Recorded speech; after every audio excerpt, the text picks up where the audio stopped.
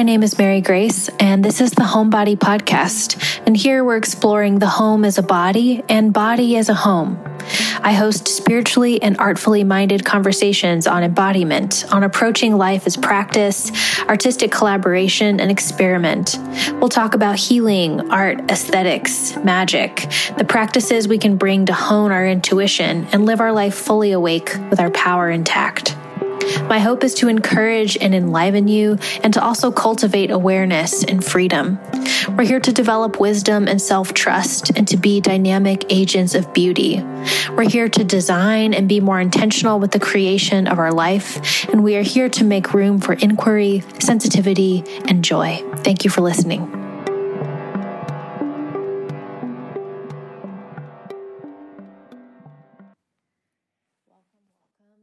Feels like fall has officially dropped in the ATL. It got super cold, and on the day that it got super cold, our heat broke, which was fun. So we're all bonding with all of the beings that live in my house in front of a space heater this week, which is being really fun and cute. And I mean fun loosely.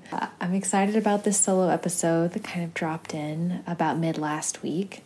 If you haven't had a chance to yet, I just posted a new blog post on Monday, which will be yesterday when this episode is coming out. And I would encourage you to check it out. I'll link a link to it below. It's not very long, but I've been doing a lot of searching and thinking and trying to just consolidate my ideas and trying to figure out like what is my personal umbrella, not just for this podcast, but just for the writing, for the healing sessions that I've been doing, for the tarot readings, for conversations. What's the kind of umbrella that's going under all of these things and these offerings, these workshops that I'm building. And I just finally had like a drop-in revelation about that, which felt really good. And it felt good to just finally like articulate it and put it out there. But in summary, it is really just about our heart-centeredness and coming back to this place where our heart is the center and the heart is the cup for which we're seeking to overflow. And I think that, just always directing people back to a place of operating from that, the heart being the compass, the heart being the holder, the aim, and also the seat of where kind of our universality is. It's where our heart is, where the seat of our higher consciousness is, or our wider self is. We heard last week from Asia. If you haven't listened to last week's interview with Asia Suler, I would highly recommend that you go back and listen to it. It's just such a lovely, lovely conversation. And on Thursday, we'll be interviewing my friend, Michael J. Morris. They are a beautiful, wise, smart soul, just compiling so many transformational, radical ideas into just one being, and so many different practices and how they're showing up. And I just enjoyed the conversation so much. I felt like they just were able to go so deep, and they have such a stamina for research and just a thoroughness for really going into all of the depth that these ideas and these revolutions require. So I hope you join us on Thursday for that episode with Michael J. Morris. And so what I wanted to talk to you about today, what kind of dropped in, was talking a little bit more about desire. I think a lot of times we tend to have fear around desire, and I'm projecting that because I think I've historically had a lot of fear around desire. When you're raised in the kind of spiritual environment that I was, there was a lot of fear projected. It's like, oh, desire is something that you can't trust, or desire is something that's going to lead you astray, or desire is something that's going to point you in the wrong direction. And a lot of my personal healing and the affirmation and encouragement I'm able to offer to others is that your heart is good and your desires matter.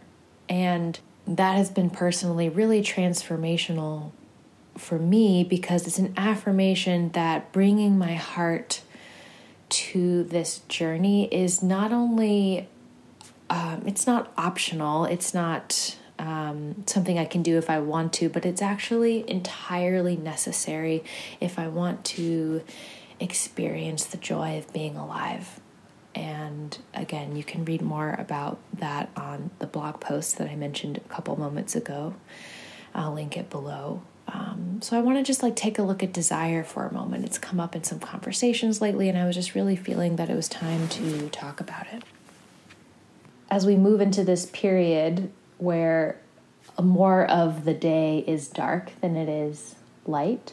For instance, we woke up this morning at the normal time, which for us is around 6:30, 6:45. And, the summer, the sun's already kind of peeking up and it feels super natural to wake up at that time. And today it was just dark and rainy in this morning. And I just couldn't. I was like, what time is it? And it's the normal time. It's 8 o'clock. It's still dark. And I think we have a lot of cultural fear around spending time in the dark and this idea of darkness and our own personal darkness.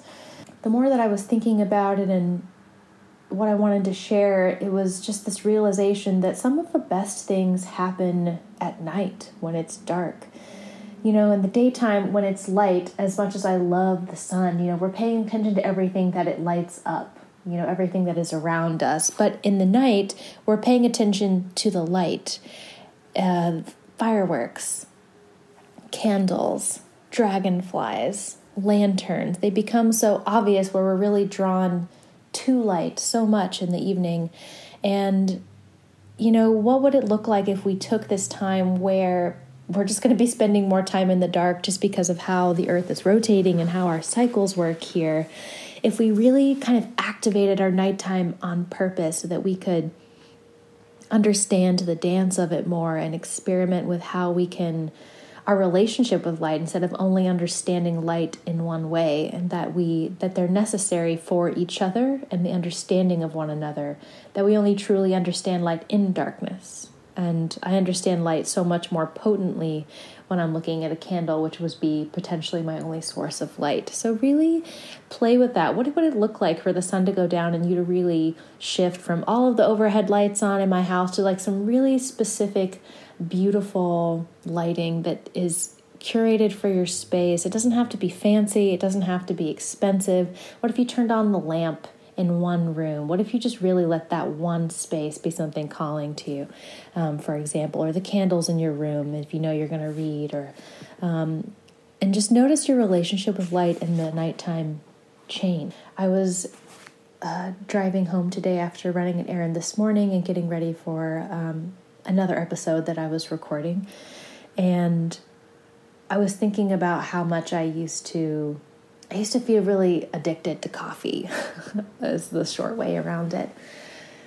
I needed coffee to get going in the morning, and then I would need coffee again around 2 p.m. And I started drinking it, I think when I was 16 or 15 years old. I started working.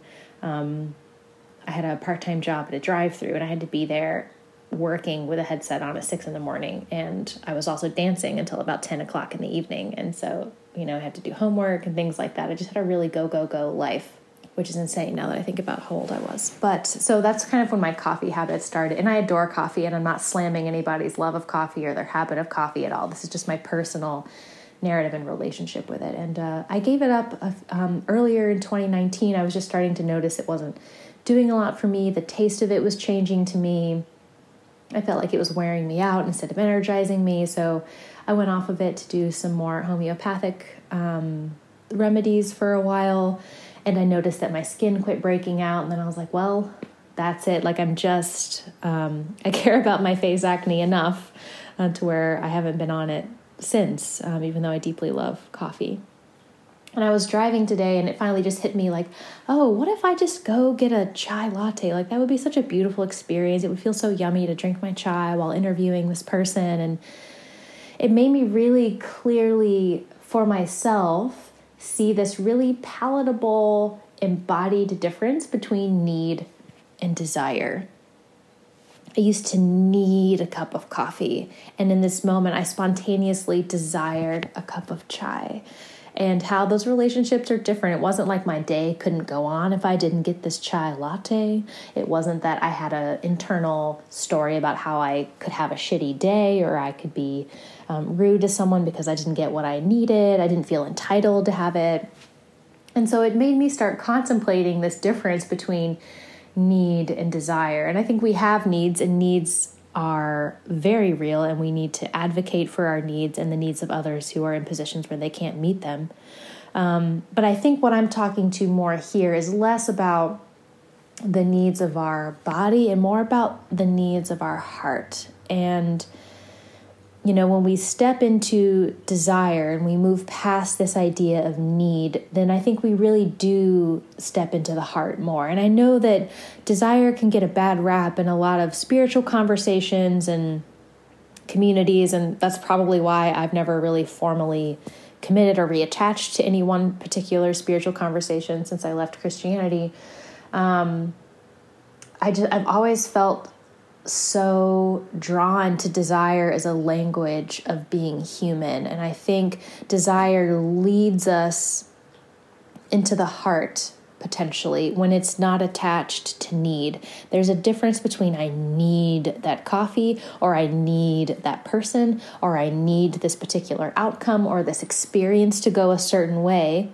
That's very different than I desire this feeling or I desire this experience. And when we move into desire, we're actually way more in our heart. And desire is such a free flying bird. It's not as bound to these specific narratives as we think they are. I think that's really about our mind constructing houses around our desire, or cages around our desire. And desire is a bird. Our desire, to me, is an expression of our divine purpose and calling that lives in our hearts. And our heart is our divine compass. It is the divine mind, the kind of fleck of consciousness that lives inside of us, the spark. And it's not our brains. And I think our brains are kind of animal, human need, which I acknowledge and love, that part of ourselves, can build these constructs, these cages around what this desire has to look like, what it needs to be in order to be validated or to feel fulfilled. And I think something that we can work towards is like, what is it if we just let desire be? When we're able to just let it fly and let it exist without having to meet it instantly, what does it look like? And I think that window that we create there, that questioning that we create around it, that helps us start to distinguish and sift through what is need, what is desire. How can we start to not purge, but I think sift something more gently? How can we start to cleanse and become more conscious around like what is motivating us? And is it that beautiful, heartfelt desire, or is it like the cage of need that we sometimes put around those desires to feel secure and able to define what we want? For instance, I think for me, who have worked through a lot of really unhealthy kind of relationship dynamics in the past, and unhealthy relationships with a lot of things. But, when I was able to move past the urgency of being satisfied, I was able to see what was really important and what was really essential to my heart soaring and what wasn't. And we all know, and we've been diagnosed with this kind of culture of urgency. And I think that the disservice that we do to ourselves, what is missed a lot of times in the culture of urgency, the ability to meet every single thing that crosses our mind with that instant satisfaction, is that we don't get the opportunity to sort of see the difference between, oh, I think I need this and I actually desire this. We miss the nuance of that communication, and we get more and more living around this really confined cage of what we think desire is and what it's for, as opposed to letting it be the bird of our heart that it is. And we also miss in this culture of urgency this delicious anticipation and that really that delectable stewing, that like kind of foreplay of like what's next. And that's such a beautiful, sensual time. It wakens up the imagination and it helps us to feel more alive. And I think the desires that are really core to us, that really are essential to us, like those are things that will stay. Those are part of our eternal selves. They're part of what we came here to fulfill. Those desires are little callings or songs that pull us towards what we're here to do and who we're here to be and who's supposed to be in our life and what we're here to love. And I think all of that's should also be advocated for, but I don't think it should be caged around. And so I think if we look at this winter with opportunities to create more space in that preparation, in that space in between, I have a sense of what I want and the fulfillment of it. What if we can use that space and elongate it more, draw it out to really sift through what it is that we need? What is it that I truly desire and to live into and to feel and to be and to exist and to give? And so I think, as we're getting towards the darker parts of fall and the winter, like how can we intentionally be in the preparation for what's next in a way that's anticipating and delicious and beautiful and patient in this way? Not patient as in, when I think of patience in this circumstance, it's like cooking, like stew is going to take a minute and it's going to make the house smell amazing while it's cooking, and it's going to taste delicious while you're eating it. But how can we make the whole process of simmering, of cooking, of chopping, how can we make all of that more? How can we treasure that part of the process more? How can we light the candles? How can we change or reorient ourselves to a different experience of light and darkness, and just let ourselves not know and just prepare really beautifully and prepare really on purpose this winter? We're not blocking desire with our false needs, but I think when we do this kind of sifting, that we really are actually doing ourselves more of a service and really guarding the gem that really is our desires and our capital D desire. This, this compass that's not of longing, but this compass of want and of life. And again, that consciousness that wants to feel whole and beautiful and met and reciprocated and full and satiated, and all of that is good. And I think when we come to it, those beautiful, tender desires from a place of need, we can overconsume them to the point where, like with my coffee, they're no longer meeting that need. It wasn't waking me up anymore. That bitterness didn't taste good anymore. It wasn't doing its work. And now I bet if I had a cappuccino, it would be the best thing I've ever tasted. And it would feel amazing to be able to enjoy it for what it is instead of what I need it to be in that moment. And I think that reorientation is a repositioning of ourselves towards the things that we interact with, so that we're not just consuming them, that we're enjoying them, we're inviting them, we're preparing for them. And when they're happening, we don't need it to be anything else, but we can just let it be what it is and interact with it from a place of love and from a place that really is from a full heart. And so our desires, while they're beautiful and necessary and they're a compass for our aiming, when they become this need or attachment, it becomes like the need, the attachment becomes the cage over the bird of desire. And desire is not like shopping on the internet. It's about clarity within yourself, but it also is about surrender. There has to be an element of surrender in order for desire to stay truly desire. And that surrender requires a degree of trust. And I'm not here to tell you what trust looks like, because I think that is a super unique relationship for everyone. But at the very least, it's trust that your heart is good and that your desires matter. If you're interested in some journaling prompts around this and some of these themes, I'm going to do a 10-day journaling challenge, for lack of a better word, even though I don't love the word challenge, but series, I guess, where I'm going to send you a prompt once a day for 10 days that you can use to explore or kickstart kind of a journal exploration around this particular theme or concept. So those 10 days are going to start next Wednesday on November 13th, and that's going to be happening through email. So if you want those, then make sure that you're signed up for emails from me, and I'll hyperlink a link directly to that below. Super simple. And just a reminder that doing a giveaway through November 10th. I'll announce the giveaway recipient on 11/11. You'll be receiving both of the online workshops that I currently have, and also a free 30-minute Reiki session with me.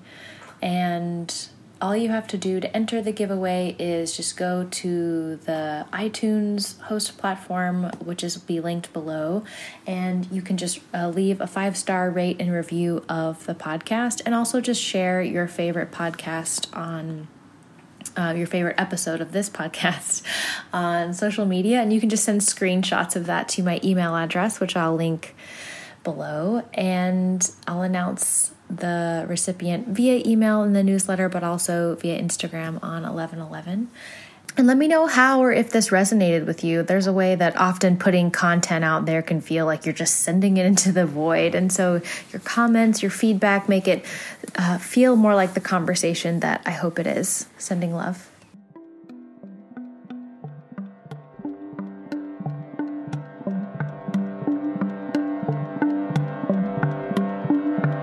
Thank you so much for listening. If you enjoyed the conversation, please leave us a 5-star review, subscribe to the show, and consider sharing the episode.